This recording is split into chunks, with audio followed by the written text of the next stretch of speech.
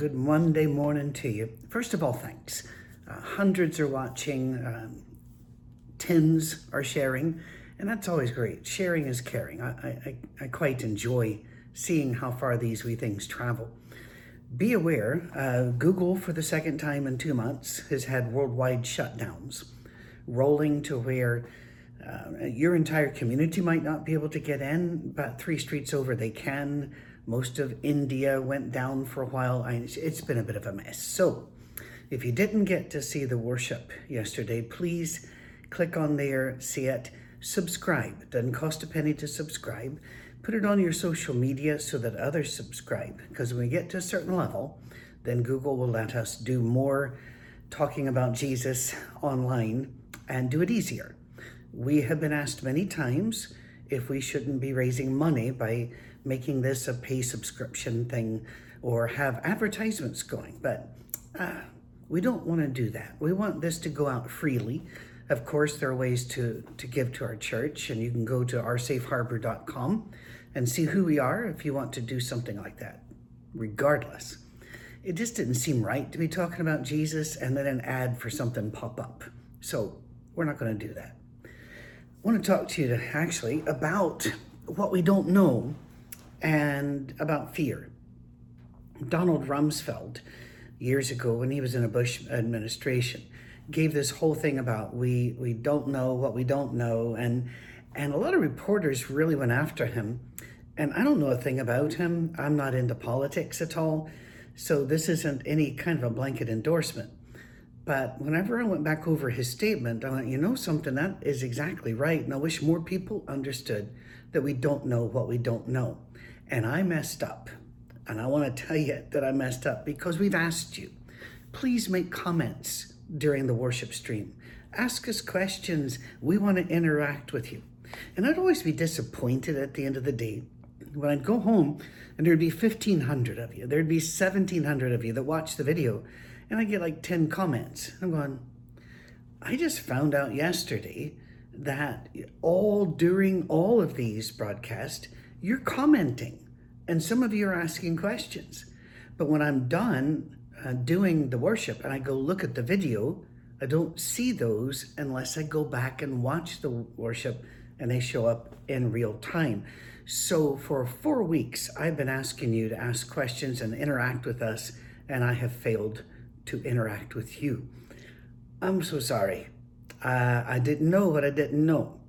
So we're going to go back through, and I'm going to mute the worship while I look, because I cannot stand the sound of my own voice in speaking or especially in singing. I never watched it. I know I record a lot and I post it. But as soon as I hear the sound quality is coming through, I shut it down and just post it. You can say what you want to, but that's just me. I can't stand that. I just don't like the sound of my own voice. Always wanted one of those deep narrator voices, or even a breathy NPR voice I would have taken that. But I didn't know. Much apologies. It's going to take me a while to watch these things on mute and try to find the comments. It's the same with giving. When we were first fired, it's amazing how many of you jumped on PayPal and Venmo. We were trying so hard to keep up with the thank yous, and frankly, we didn't. And we're still trying to catch up. So that leads me to my next talk, and that's about fear. I have grandsons who love to scare each other. They lurk outside of bathrooms and around the corners of hallways. They love to scare their mom. They love to scare my wife, who they call Sugar, their grandmother. And they will prank her, they say, and put a fake spider here or a rubber snake somewhere. And it just gives them all kinds of joy to scare. But I don't have that reflex. And they'll leap out at me going, ah, and I'll just look at them. And they're looking, well, why aren't you scared? And I said, Granddad just doesn't have that gene. I don't do that response thing. I mean, even back when I was doing competitive shooting, it was, people would look at me because somebody would be letting off big guns beside me. I don't blink. I'm all right. I think some of that was training, but I've always had that kind of, no, I'm not going to jump. I'm just going to watch this. Now, I had one of my grands said, well, how did you get that way? And I kind of blew him off on the answer, and then I circled back around to him afterwards. And I said, that wasn't a fair answer. I don't do the fear thing because fear doesn't work. It just doesn't work. You lay awake at night and you worry and you worry, and then you go through the day and you're afraid, and then it's rainy outside and there are bad drivers out there, so I'm going to be afraid of that now. And then come into the office, I'll be afraid. Fear gets in the way of living your life. If you go ahead and accept the fact that we are human beings and that we will eventually shuffle off this mortal coil, you can get rid of fear. It's not that big a deal. And if you find something you are afraid of, there is a technique. It's one of the knowables in our brain is that do the thing you fear and the death of fear is certain.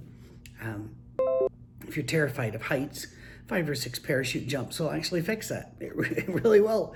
That first one's going to be tough. I remember my son had a birthday party when he was much younger. And they lived down in, the boys all went down the basement. It was an unfinished basement. We had a couple of dogs. And they were running around down there having a great time. But one boy stayed up. And I'm going, you doing all right? He goes, yeah. I said, do you want to go down and play? And he goes, I can't. I said, why is that? He goes, I'm afraid of dogs. Now, he was a young lad. There's no reason to embarrass him about this. So I just looked at him and said, I want to ask you a question. Is the fear of dogs keeping you from having fun with your mates? And he said, yeah. And I said, well, let me ask you another question. Are you afraid of snakes? He went, yes. I said, all right. What if you and I, instead of going downstairs, and it was at night, when we go out, we had a big swampy, one of those retention ponds required by environmental rules. And I said, why don't we go out there and find a snake and just grab one and bite the head off of it, spit it out.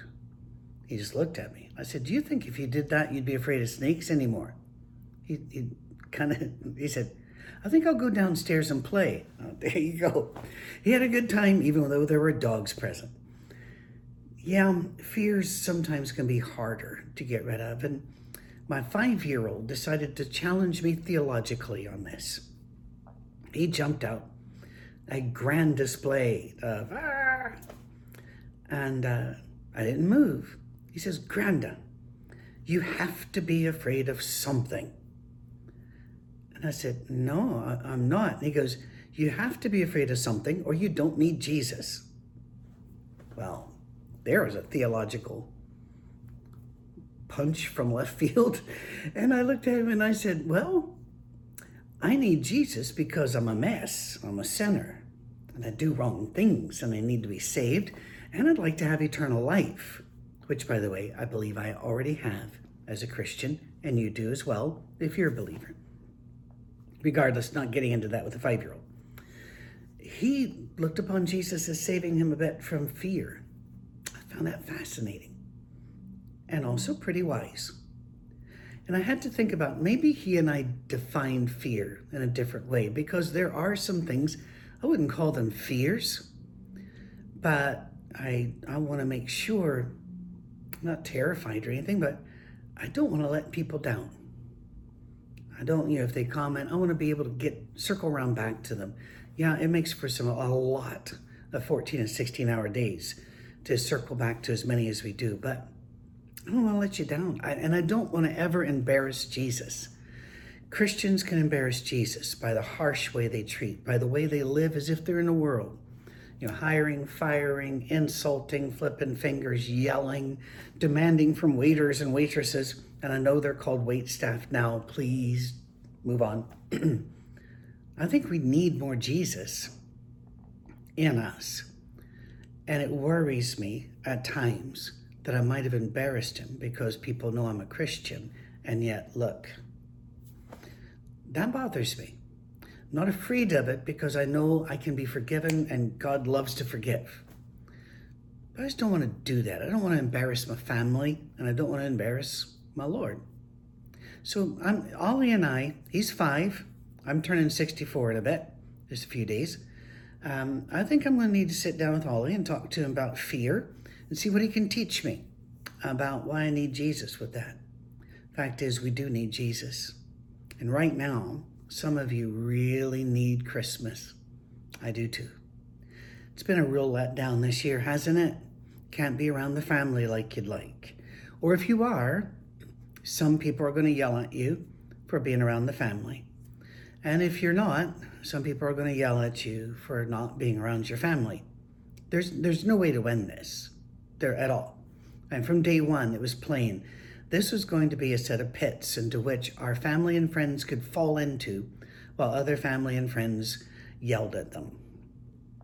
We need Christmas. I don't know what your Christmas is going to look like, but we need Christmas. We need celebration. We need quiet. We need to pull back, and we need to reconnect. And all these things are completely opposed to each other. Pull back, reconnect, all of that. But let's not be afraid. Let's just not be afraid. Take precautions. Absolutely. If you want to attend in person at our church, you have to send in a reservation so we don't overfill our place. We encourage you to do that, by the way. That said, let's not live in fear. Let's live in wonder. Star of wonder, star of light. Because we really do, as the old song says, we really need a little Christmas now. We really need a lot of Jesus now. We don't need much fear. And the good thing is, that's one thing that is not a contradiction. For Jesus, the one we need, the commandment he most often gave was, fear not. Fear not. Cheerio. There's an old story, and I imagine you've heard it before, that Sherlock Holmes and Dr. Watson were on a camping